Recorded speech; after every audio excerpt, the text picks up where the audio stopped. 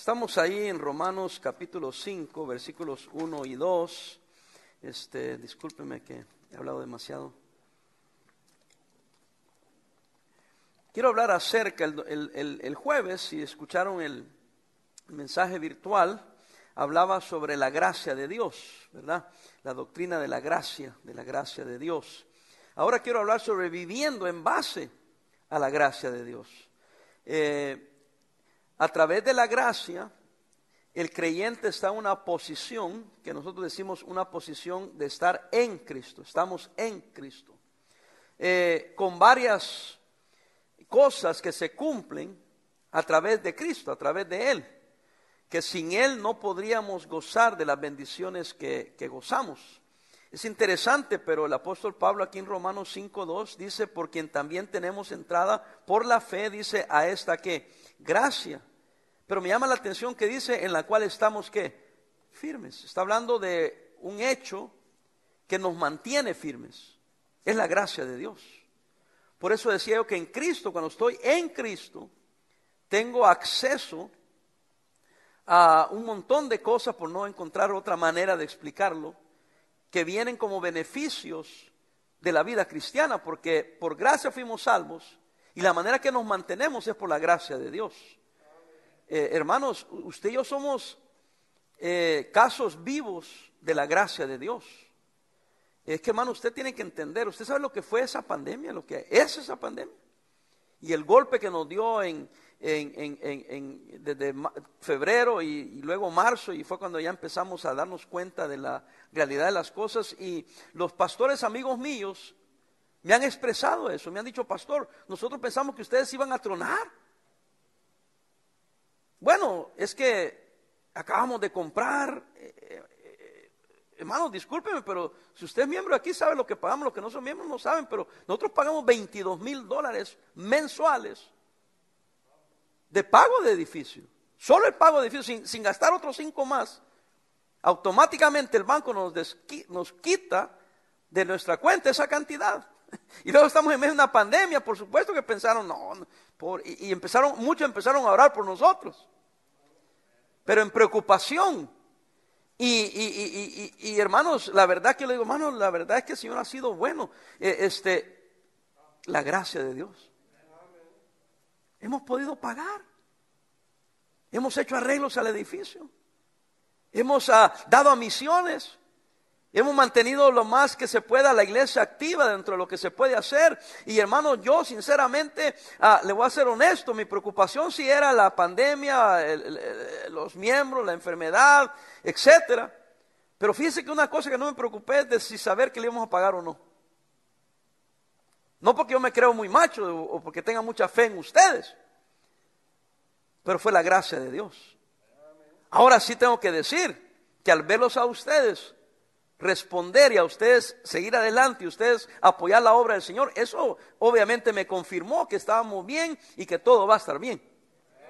Una de las cosas que me impresionó, hermanos, no sé si se acuerdan que en uno de esos domingos que yo les escribí, no sean malos, no nos dejen, no nos abandonen, porque esa ofrenda, ese domingo, de estar así, de repente bajó. Dije, no, ¿qué pasó? No sean malos. Pero yo sé que no habían venido. No sé qué pensaron. Como que por arte de magia el depósito se iba a hacer. Y hermano, empezaron ustedes a responder, empezaron a llamar esa tarde, empezaron a llamar el lunes, unos empezaron a venir. Y en particular una hermana, 3 veces vino. 3 veces. Yo le dije a mi esposa, a mí me hizo llorar y todavía lloro. Fue a ganar sus centavitos y corrió. Aquí gané un poco más. Aquí lo traigo porque no queremos perder nuestra iglesia. Wow. Esa es la gracia de Dios. Y yo le decía al Señor, yo no le saco en cara las cosas al Señor. Pero cuántas veces le oré al Señor y le dije, hermano, Señor, acuérdate de la hermana. Esa hermana cree que tú eres capaz de sostenernos y ayudarnos. Mira la fe de ella, que corrió para traer otros $20 más. Porque no va a caer. Y yo sé que todos respondimos, no me malentiendan. Pero si yo me quería enseñar una lección a mí y quizás a todos nosotros, de que hay personas que sí están en serio preocupados de la obra del Señor. De que la obra no caiga, que la obra se mantenga, y si tengo que ir a trabajar todos los días y lo poco que gane para mis gastos, no importa, lo voy a dar para la obra porque esto hay que mantenerlo. Ahora el incrédulo, el patán incrédulo no entiende eso, solo critica. Y le digo patanes porque cuando yo puse y pedí oración en mi Facebook page, que oráramos por el pastor Víctor Castillo, un patán que se llama cristiano, patán, escribe, ay, entonces ahora si se muere, ¿a quién le voy a dar los diezmos? ¿Quién va a cobrar los diezmos? Como que si el pastor está robando los diezmos, pues. Yo, perverso, solo estoy pidiendo oración por un pastor que está grave. Y de este menso pensando en eso, que era sarcástico. ¿Sí me entiende lo que estoy diciendo? ¿Quién va a bajarse a la gente ahora si este se muere? Eso es lo que estaba diciendo. Hay gente perversa así. Pero ¿por qué seguimos adelante? ¿Por qué yo escojo seguir siendo pastor y seguir adelante a pesar de las críticas, a pesar de lo que la gente perversa dice? ¿Sabe por qué? Por la gracia de Dios. Es que algunos piensan que uno no tiene otra cosa que hacer, ¿no? Que el pastor es un fracasado, que si no se está bajando a la gente no la va a hacer. Y que solo nos dedicamos a bajarle a la gente. No, hermanos. Si uno puede hacer cualquier cosa, suponiendo que, como usted dice, usted ha dicho que yo soy gandaya. Si fuera gandaya hay otras mejores maneras de hacer dinero que estar en una iglesia. Pero es que no es para gandallar, no es para hacerse rico, es para servir al Señor. Por supuesto la gente lo quisiera ver a usted y a mí en la calle tirado, entonces tal vez así sería el hombre de Dios, ¿verdad? Pero si se baña el pastor, como que ya no, ¿verdad? Si logra comprar jabón para bañarse y comprarse una camisa limpia, como que ya no. Pero esas son tonterías, pero bueno, batallamos con eso. Como usted tiene sus batallas, no me estoy poniendo de víctima. Porque lo que estoy tratando de decirle, que así como la fe te salvó, la fe te sostiene. Entonces la gracia de Dios no es válida hasta que la pones a tu diario vivir. Y no es que no sea válida, queda invalidada por nosotros, por no vivir en esa gracia. ¿Y cuántas veces le he dicho, hermano, el problema es que creímos a Dios para ser salvos y no creemos a Dios para sostenernos en medio de las pruebas? Por eso yo ayer lloraba, me quedé a medias en lo que le estaba contando, porque cuando el hijo del pastor Castillo me llamó y me explicó cómo estaba la cosa y vi el cuadro diferente al cuadro que teníamos en la noche anterior, yo me puse a llorar y no pude hablar más. Le dije, mira Joel, le digo, estoy llorando, le digo, porque primero amo a tu papá y segundo, Dios está contestando la oración.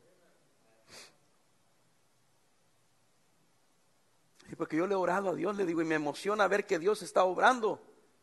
Cuando su papá cambia y luego me dice que le están dando otra medicina, que se salieron del protocolo, ¡qué bueno!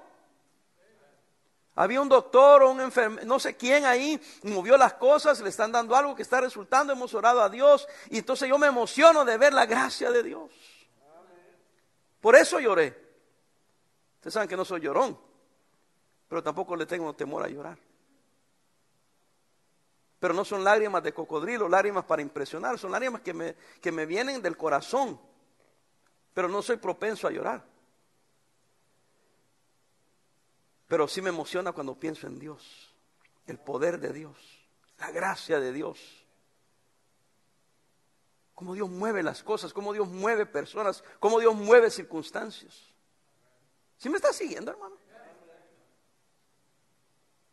Gálatas 1:6, véalo ahí rapidito, hermanos, porque tengo un montón de versículos, pero no habrá tiempo de verlos todos. Espero que vayamos a todos, pero no voy a poder detenerme mucho, pero quiero darle Gálatas 1:6, véalo ahí. Dice, estoy maravillado, dice él, de que tan pronto os hayáis alejado del que os llamó por la gracia de Cristo, para seguir un evangelio diferente. Pablo se maravilló de cómo es posible que dejaron la gracia. Véame aquí, hermano. ¿Quién nos dio este edificio? Yo creo que Dios nos lo dio. ¿Quién nos dio la salud, el dinero, el trabajo y el esfuerzo para lograrlo? Dios. Yo no puedo soltar a Dios ahora y tomarlo en mis manos. Así como el evangelio, el creer en Cristo fue por la gracia, como Pablo se maravilló que tan pronto se alejaron. Hermanos, si yo he visto el poder de Dios, el mismo poder que nos trajo aquí, es el poder de Dios que nos va a sacar allá. Y a veces, lamentablemente, no nos percatamos que la gracia de Dios es suficiente para sostenerme hoy y mañana. Y para el diario vivir en la casa, hermanos, en la iglesia, en la escuela, en el trabajo. La gracia de Dios, porque estamos en Cristo. ¿Entiende esa frase? Es como decir, estamos descansando en Él. Y ponemos todas las cosas en Él. Y eso viene a través de la gracia. Que nosotros los creyentes estamos en esa posición. Yo estoy anclado y usted está anclado en Él. Segundo, las provisiones en la vida cristiana están todas basadas en la gracia. Por ejemplo, número 1, las respuestas a las oraciones. No, Dios no nos escuchó porque somos grandes cristianos. O grandes hombres o mujeres de oración. Y hay hombres y mujeres de oración, no me malentienda. Pero no fue por eso. Si Dios contestó nuestras oraciones y contesta nuestras oraciones, es por la gracia de Dios. ¿Qué es la gracia? Lo vimos el jueves. El favor inmerecido. Es el amor de Dios, es la bondad de Dios. Es la misericordia de Dios. Es aquello que Dios hace sin que usted y yo lo merezcamos. Vea Hebreos, por favor, 4:15. Fíjese, dije, uno de los beneficios en la vida cristiana es que Él nos da respuesta a la oración. 4:15 y 16, ¿sí está ahí? Dice, porque no tenemos un sumo sacerdote que no pueda compadecerse de nuestras debilidades, sino uno que fue tentado en todo según nuestra semejanza, pero sin pecado. Entonces vea el 16. Acerquémonos pues, ¿cómo, hermanos? Confiadamente, ¿a qué? Al trono de la gracia. ¿Para qué? Para alcanzar misericordia y hallar, ¿qué más? Gracia, ¿para qué? Para el oportuno socorro. Gloria a Dios. Yo me levanté esta mañana con la seguridad que algo bueno iba a pasar el día de hoy. En eso mi esposa se levantó, empezó a hacer el desayuno, fuimos a comer, tomamos cafecito prensado. Míreme acá. Ya terminé de comer y todo eso, voy a relajarme un poco, terminar mi tacita de café, cuando me entra un texto.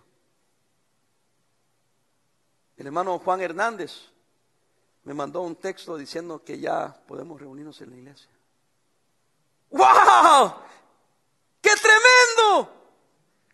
Gracias, hermano Juan, por avisarme. Mi día fue hecho. Eso era lo que yo sentía, que algo bueno iba a pasar.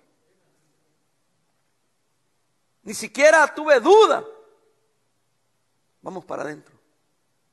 Y alguien dirá, pero pastor, no hubiéramos esperado un día. Si no ejercemos el derecho y el privilegio que Dios nos da, ¿para qué lo queremos? Pero claro, yo soy respetuoso y dijimos, ahí hay un lugar, si alguien no prefiere estar adentro, quiere estar afuera, hemos provisto un lugar. Pero yo otra vez veo la gracia de Dios. Esta no me la esperaba.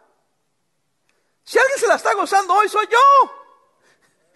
Yo creo que muchos de ustedes también, pero no me quite el gozo a mí. Yo me la estoy gozando. Empecé a escribirle a todos mis amigos, empecé a mandar text messages a los pastores amigos míos. ¡Hey, Victoria! Como un niño. ¿Sabe por qué? Porque la gracia de Dios es maravillosa. Porque hemos estado orando, ¿o no? Y mientras tanto no nos quejamos, estábamos afuera felices. Alguien me escribió un día y me dice, pastor, usted se ve que está contento aunque está afuera. O puedo estar triste, amargado, o estoy contento y feliz.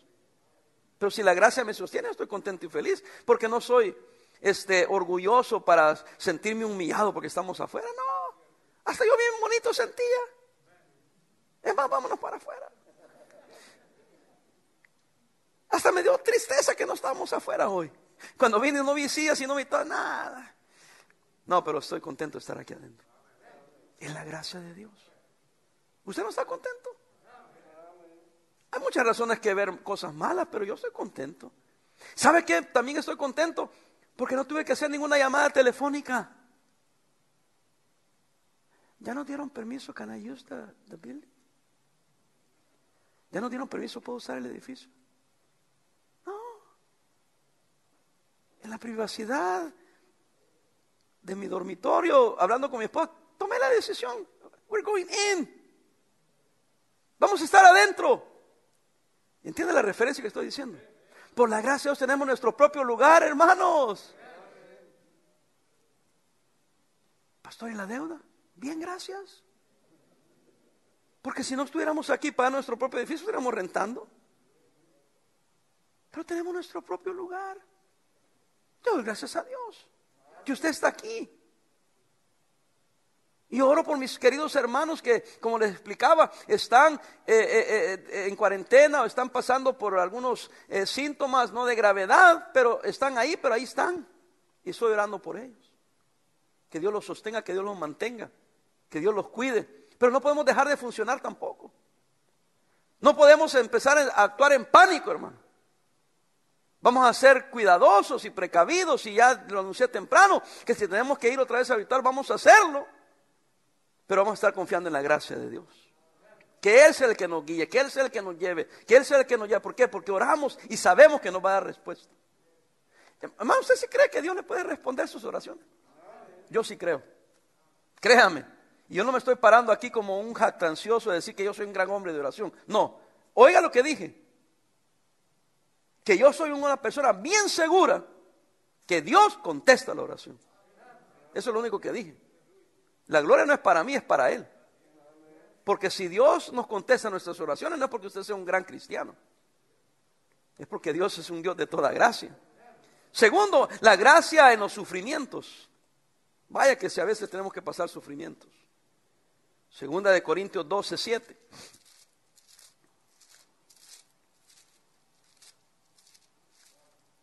Segunda de Corintios 12:7. Mire lo que dice.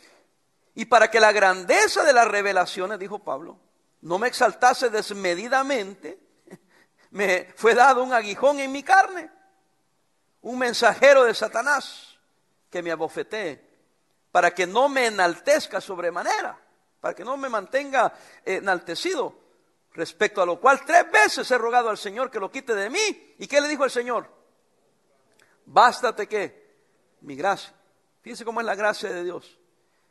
Es la gracia la que garantiza la respuesta a la oración. Y a propósito, Dios siempre contesta la oración. No más que a veces no nos dice lo que a nosotros nos gusta. En este caso le contestó a Pablo, ¿sí o no? ¿Pero qué le dijo? Bástate mi gracia. En otras palabras, no te lo voy a quitar. Eres tan fuerte y tan orgulloso, Pablo, que necesitas ese aguijón. Porque te quiero bendecir. ¿Sabe lo que le estaba garantizando Dios? Que te voy a dar de mi gracia, pero no te voy a quitar el aguijón. Pero te voy a sostener en medio de la prueba. De ahí viene la vida que vivimos confiadamente. Cuando yo digo que vivimos confiadamente, no quiere decir que no podamos pasar por una crisis. Pero sabemos que en medio de la crisis Dios nos va a dar de su gracia y que al final vamos a salir adelante.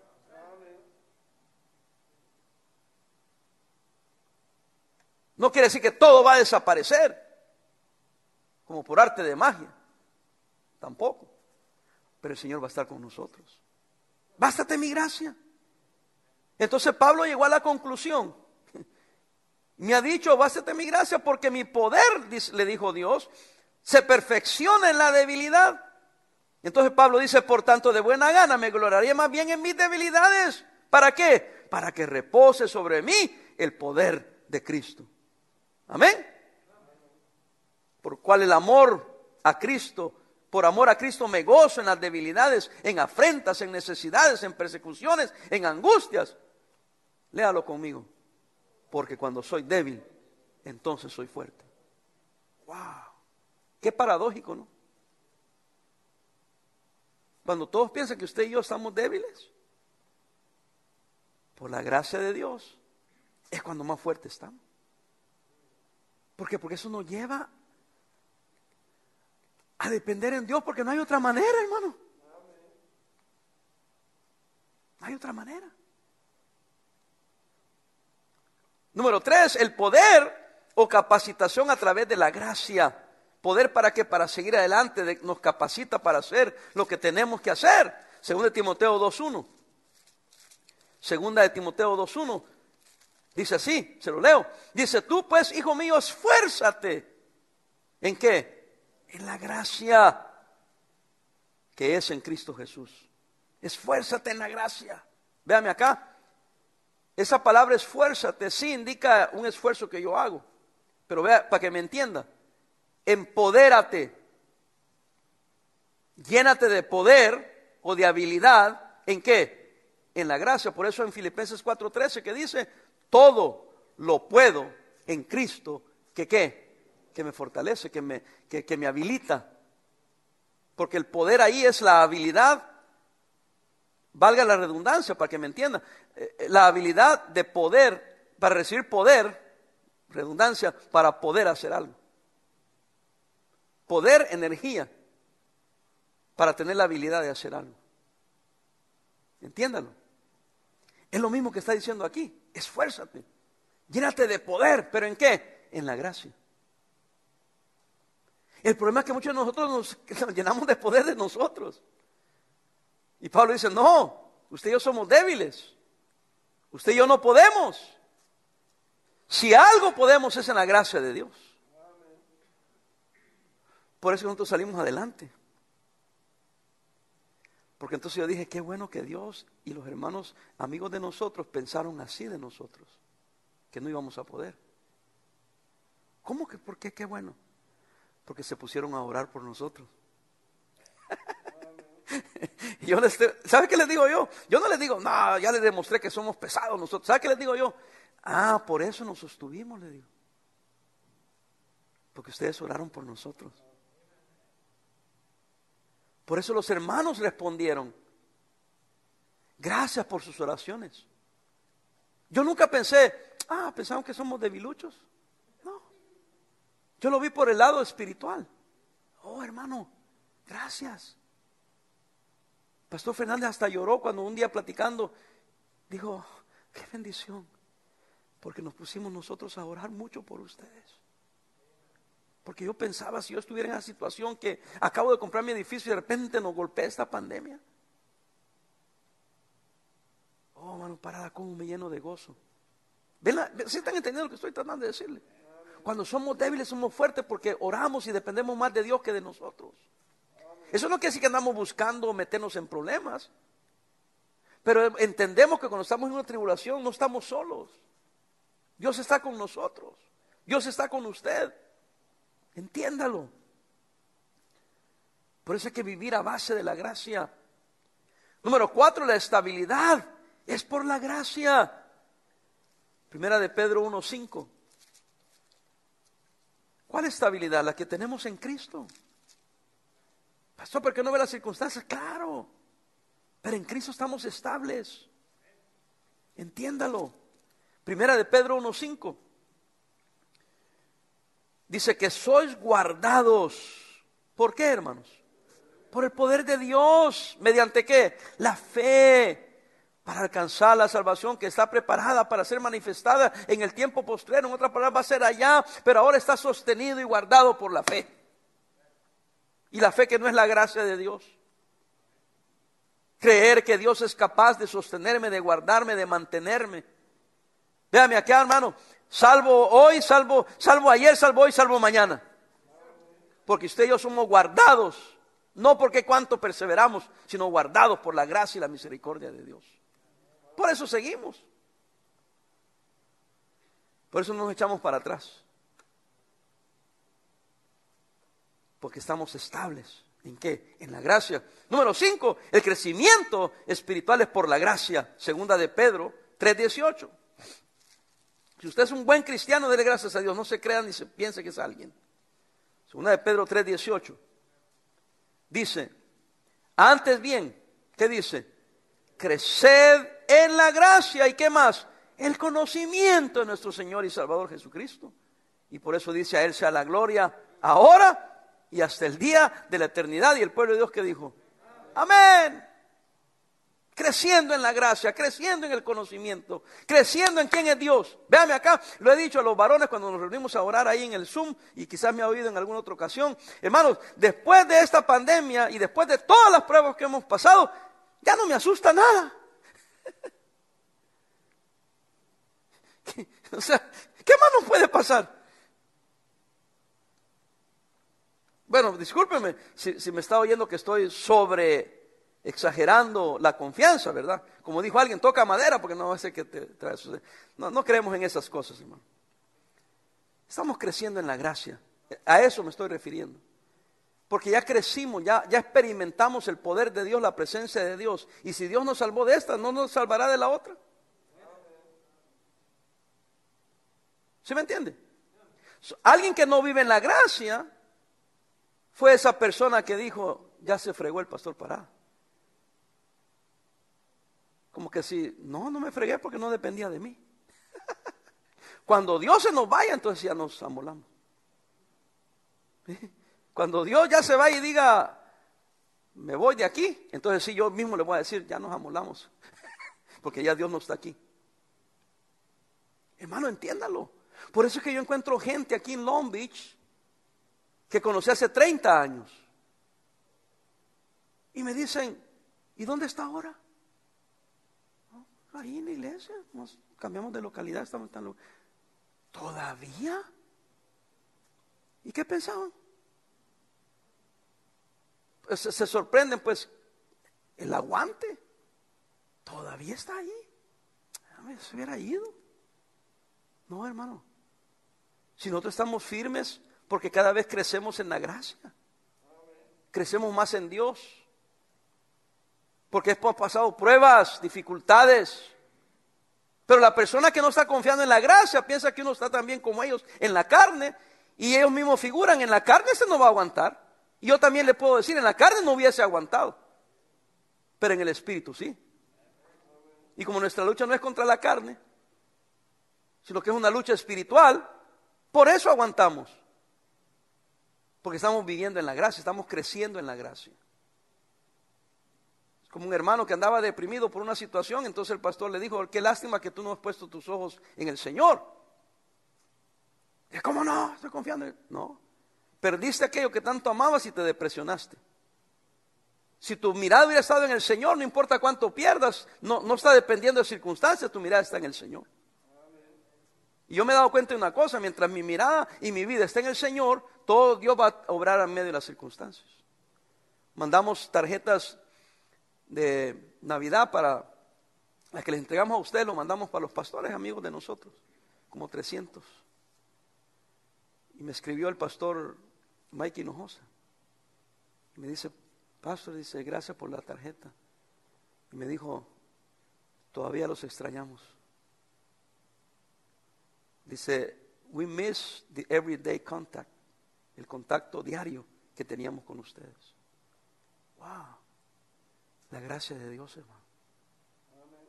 Sí, que pone en el corazón de otro siervo de Dios, de otra iglesia, de otra denominación, es la gracia de Dios. Que puso en el corazón de toda la iglesia, ayudarnos, mantenernos, sostenernos, y todavía nos extrañan. Wow, y eso a mí me levanta. ¿No lo levanta eso a usted? ¿Sabe cómo me levanta? ¿Quiere que sea honesto con usted? No he sido honesto hasta ahorita, pero ¿quiere que sea honesto con usted? Lo peor que nos vaya aquí, no me importa. Pastor Hinojosa, can I come back?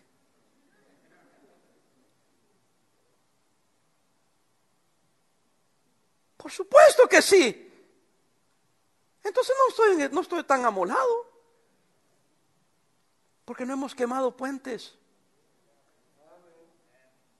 no hemos andado, ya casi se me sale una mala palabra, no hemos andado amolando gente.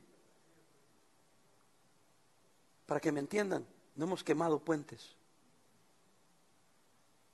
Y el puente que a mí más me interesa tenerlo abierto, ¿sabe con quién es? Con Dios. Porque si yo estoy bien con Él, me va a abrir puertas en todas partes.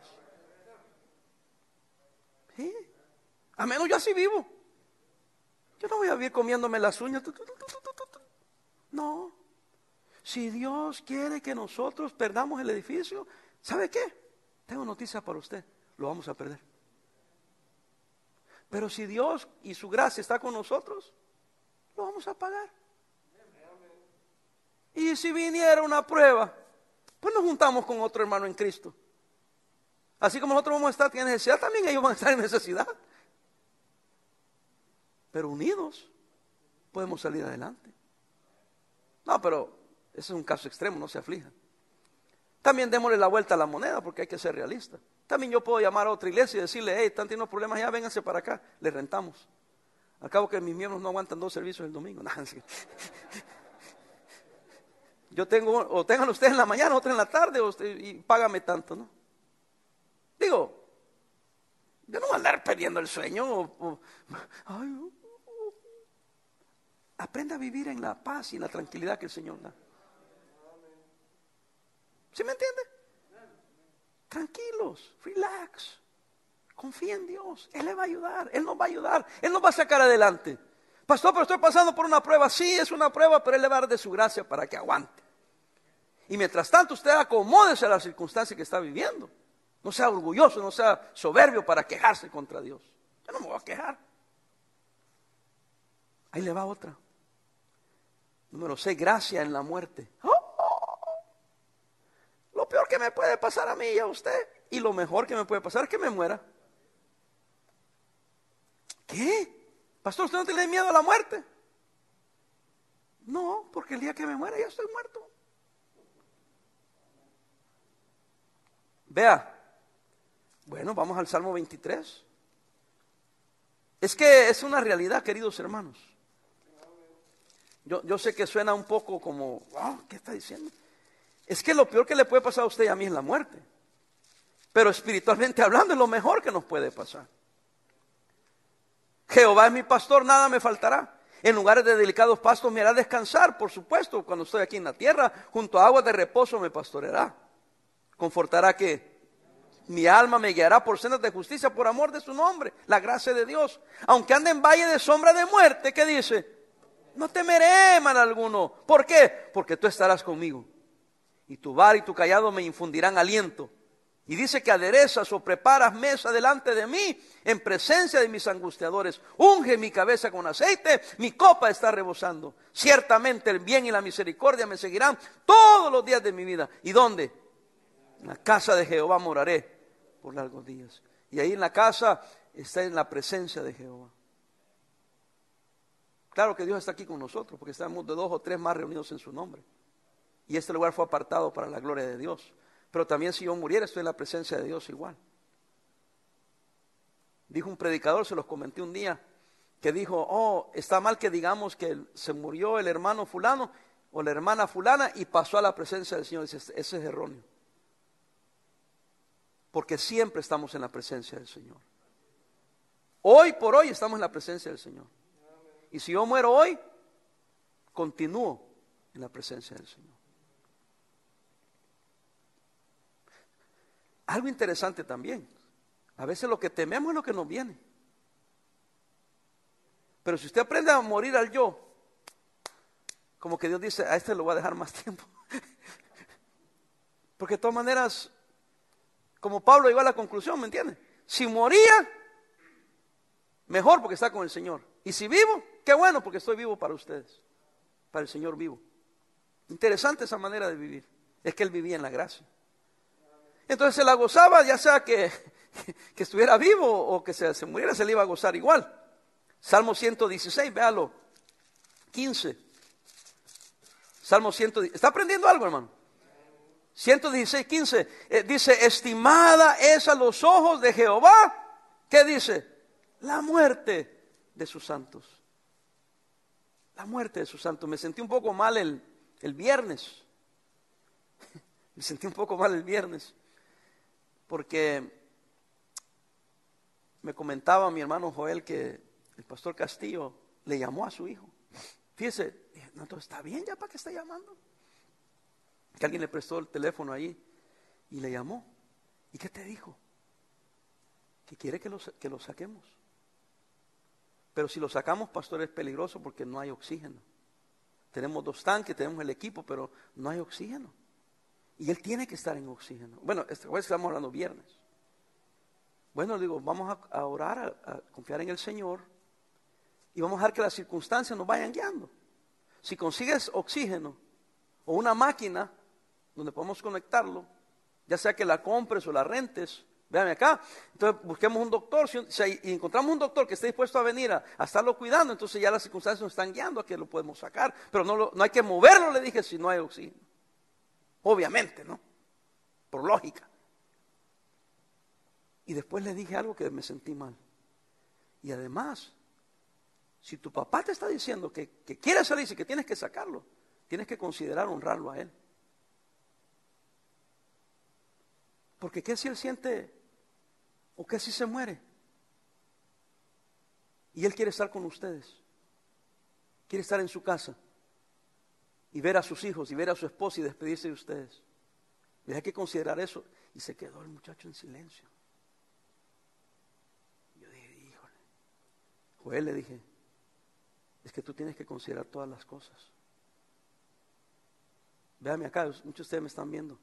Es que si en verdad se tuviera que ir con el Señor, y no Él va a estar con nosotros en la muerte. ¿Alguien está aquí? Yo públicamente, yo le he dicho a mis hijos y lo vuelvo a reiterar. Si yo un día estoy conectado solo a una máquina y lo único que me mantiene vivo es la máquina, no sean gachos, desconécteme.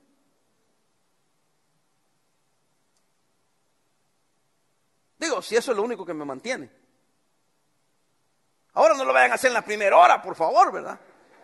Tampoco sean tan gachos. Pero si ha pasado una semana, 2 semanas, no sé qué sé yo, el doctor en 4 semanas dice, no, ya no. Yo creo que ya no, el único que está viviendo es porque está conectado. Entonces ahí ya, jalen si no tienen valor de hacerlo ustedes, llamen al que me odie en la iglesia, se lo va a sacar de volada. Y si es la voluntad de Dios que yo viva, pues la voy a hacer sin la máquina, pero si es tiempo de irme, no se preocupen porque ya yo inconsciente, ¿cómo les digo? Yo creo que esos que están así agonizando quisieran salir, ya desconéctame, desgraciado, ¿qué pasó? Pero como el hijo o la hija se aferra, el pobre papá o mamá o lo que sea, yo ya les dije, a mí me desconectan. No se preocupen de mí. Si no tengo que morir alguna vez o no voy a morir. Ahora, denme chance, a lo mejor si me recupero, ¿no? O sea, por eso le digo, vuelvo a repetir, que mi esposa oiga. Pero ya cuando el tiempo ya es prudencial, ya desconécteme, déjeme irme con mi Señor. También les he dicho que si yo un día me aferro a estar en el púlpito y estoy hablando disparates, que mis hijos, mis varones, se suban y me bajen. No me hagan que yo por viejito, por loco, me aferre y esté hablando puras tonterías. Y los diáconos por vergüenza o por respeto, no me bajen. Y la iglesia empieza a caerse y a destruirse porque yo me aferré y el viejito ya nadie viene y termino con 3 personas. No, mejor sáquenme y denme negrubión, complejo, veo lo que sea para... Aunque sea viendo, pero ya no arruinando la iglesia. Es que no, yo he visto viejitos así, brother. Se aferran. No, les digo, no sean gachos. También les dije a mis hijos, ustedes como hijos varones, yo les digo, súbanse, abrácenme y bájenme con amor, pero bájenme. No dejen a la iglesia ni a los hermanos estar con esa angustia. Pastor, usted está loco. No, más locos están ustedes. Porque no hablan de estas cosas. Y después la familia no haya que hacer. No, yo le digo, y no gasten mucho, les digo. Vayan y díganle al del entierra muertos. Dame el más barato. Porque yo he estado ahí y dice, mire, este está bien bonito y está forrado esto. ¿Y qué le importa al muerto de que esté forrado, hermano? Y yo digo, ¿y eso qué tiene que ver? Yo les he dicho, ¿y eso qué tiene que ver que esté forrado de esa seda? Le digo, cualquier tela, si nadie va a ir a... ¿Usted ha ido a examinar de qué está forrado el más barato y no hagan el gran servicio y el otro servicio? No, de una vez, vayan al cementerio, ahí está el servicio y ahí me entierran. Y váyanse y cómanse una buena comidita en honor a mí. No quiero ser como sin amor ni nada de eso, pero hermanos, que no somos cristianos. No le voy a decir que canten rancheras, pero canten unos himnos ahí. Y gócensela. Platiquen de todas las payasadas que dije, las cosas que hice y gócense el momento. Por eso me encantó, he ido a algunos funerales al principio, americanos que se ponen a hablar y al rato estamos riendo. Déjame contarte lo que pasó con tu papá un día. Y yo cuento algo y nos reímos. Los incrédulos nos quedan viendo. Estos cristianos están locos, riéndose están. Bueno, recordando de algo bonito de lo que pasamos con el hermano. Es que eso tiene unos buenos recuerdos, por eso hay que vivir la vida a plenitud. Gócese con su esposa, con su esposo, con sus hijos, con sus amigos, con sus nietos. ¿Alguien está aquí? Bueno, tengo que terminar, qué gacho. La obra fructífera se hace cuando el creyente está consciente de la gracia de Dios en él. Así es la obra fructífera y la vida fructífera de un creyente. Cuando está consciente, yo estoy con Dios, Dios está conmigo y todo está bien. Hay unos que no sé por qué son tan malos. Ponen como un sentido de culpabilidad. Y si me muero va a ser tu culpa, Qué gacho. No sea malo, no sea mala, hombre. No es culpa de nadie si se muere porque ya le tocaba, hombre. Es que me ha dado una vida de infierno. Mucha novela. No, yo quiero que mis hijos, sí, ojalá que sientan mi partida, no, ojalá que se entristezcan. Pero por otro lado, tampoco quiero mortificarlos y que toda la vida queden mortificados porque yo los hice sentir guilty de algo o culpable de algo. No, para nada. ¿Sí me entiende? Primera de Corintios 15:9. Me acordé de lo que dije, que le digan a un enemigo que me desconecte porque él lo va a hacer rápido. Esas me salen por el diablo. Pero el diablo del enemigo. Primera de Corintios 15:9.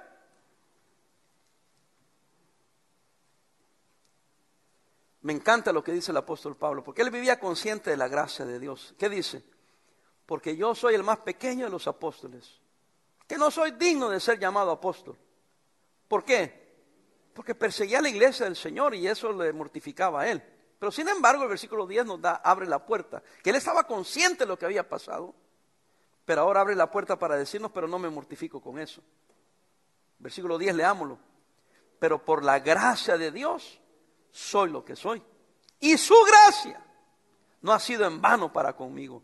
Antes, ¿qué dice?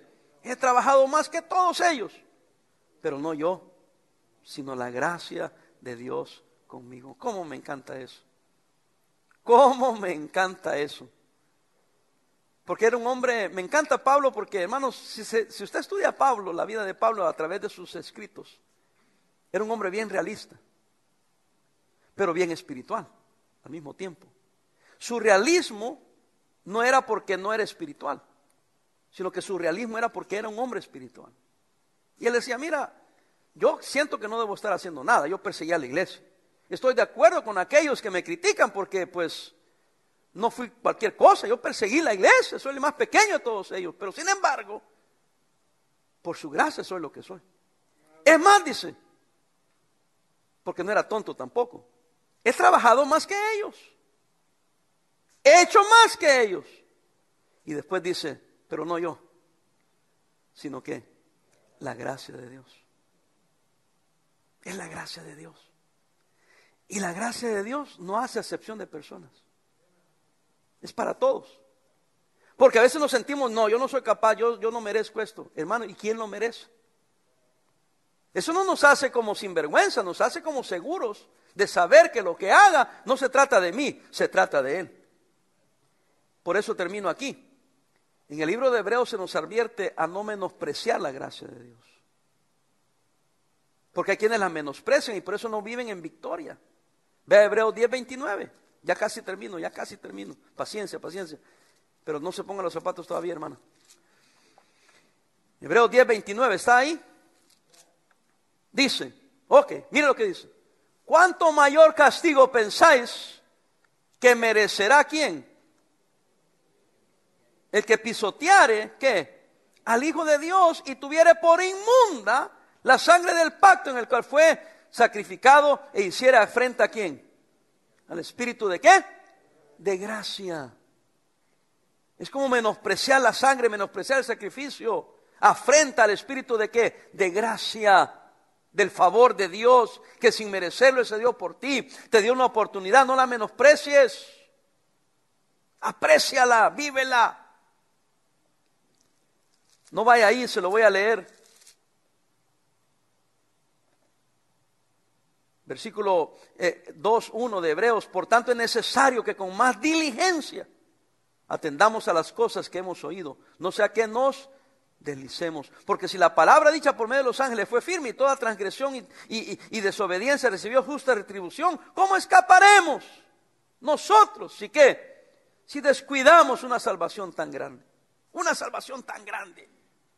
la cual habiendo sido anunciada primeramente por el Señor, no fue confirmada por los que oyeron. Hermano, no descuide su salvación, no menosprecie la gracia de Dios y no niegue la gracia. Hebreos 12:15, perdón. No niegue la gracia. No niegue la gracia de Dios.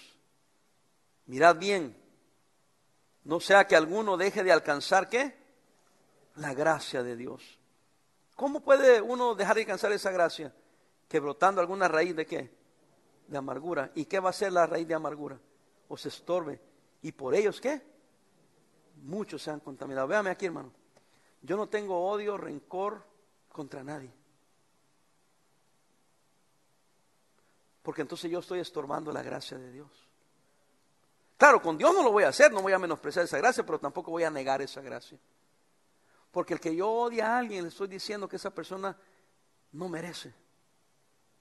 Y la implicación es que yo sí, ¿verdad? Pero no. Todos somos pecadores, todos somos faltos, todos hemos regado. Entonces yo no voy a negar esa gracia en mi vida. Yo no soy mejor que nadie, que los otros. Claro, ellos tampoco son mejores que yo. Pero si ellos se creen así, es problema de ellos. Pero yo no voy a menospreciar la gracia que me fue entregada a mí, que me fue otorgada a mí por el favor de Dios, y no la voy a negar y pensar que yo soy el bueno. No, Dios es el bueno. Hay que aprovechar la gracia de Dios. 2 Corintios 8:9. Este sí es mis últimos textos. 2 Corintios 8:9. Y no es broma, esos son los últimos textos. 2 Corintios 8:9. Pero no podía dejar de decir esto. Y además que solo tenemos un servicio, es la bendición. Y va a alcanzar a ver la novela más tarde. Hoy es domingo, no dan novelas, ¿verdad, hermano? Usted sabe bien. 2 Corintios 8:9, estoy jugando. 2 Corintios 8:9, ¿está ahí conmigo? Porque ya conocéis, ¿qué? La gracia de nuestro Señor Jesucristo, que por amor a vosotros, ¿qué se hizo? Pobre, siendo ¿qué? Rico, para que vosotros, con su pobreza, fueses ¿qué? Enriquecido. Hermano, es la gracia de Dios. Ve el 9:8. 9:8, ahí estamos. Eso es lo último ya. Estábamos en el 8:9, hoy es 9:8. De 2 de Corintios. ¿Cómo fue? No, ya dije 8:9. Ahora estoy en 9:8. ¿Qué piensan que me estoy volviendo loco, verdad? Vea lo que dice 2 de Corintios 9:8. ¿Sí? Casualmente así están, pero bueno. Dice así. Y poderoso es Dios, ¿para qué? Para hacer que abunde en vosotros, ¿qué, hermanos? Amén. Véame acá, poderoso es Dios, aunque yo no hay nada bueno en mí, pero poderoso es Dios. ¿Que abunde en quién? En vosotros, toda gracia. Y eso es en la iglesia de Corintios. Una iglesia carnal. Una iglesia, hermanos, que había mucho pecado ahí, mucha carnalidad. Pero Dios le está diciendo, y poderoso es Dios, para hacer que abunde en vosotros toda gracia, porque así se manifiesta la gracia de Dios, porque se da a los que no merecen, a fin de que teniendo siempre en todas las cosas todo lo suficiente, léalo conmigo, abundéis para toda buena obra. Todo por una sola cosa, la gracia de Dios. A mí me encanta eso. Porque esa gracia que me salvó es la gracia para sostenerme. Es la que me mantiene, es la que me sostiene. Por eso, hermano, la exhortación de hoy es: vivamos en esta gracia. Porque esa fe que me salvó, esa gracia, es la que me mantiene como firme. No, pastor, es que yo siempre he sido firme. Mi palabra vale. Ahí está el problema. Todavía no he aprendido a vivir en la gracia. Y cuando vengan los ataques fuertes del enemigo, vas a tronar. Porque nadie es lo suficientemente fuerte y lo suficientemente espiritual para en la carne sostener los ataques del enemigo. Tiene que ser todo en la pura gracia de Dios. La bondad, el amor, la misericordia, la benignidad del Señor. En eso descansamos. Y aguantamos lo que venga. No porque seamos fuertes, sino porque Él, en su divina, preciosa gracia, nos mantiene y nos sostiene. Él nos va a sacar adelante, hermanos. Él le va a ayudar a usted. Y de seguro Él me va a ayudar a mí. Amén. Vamos a orar, hermanos. Padre.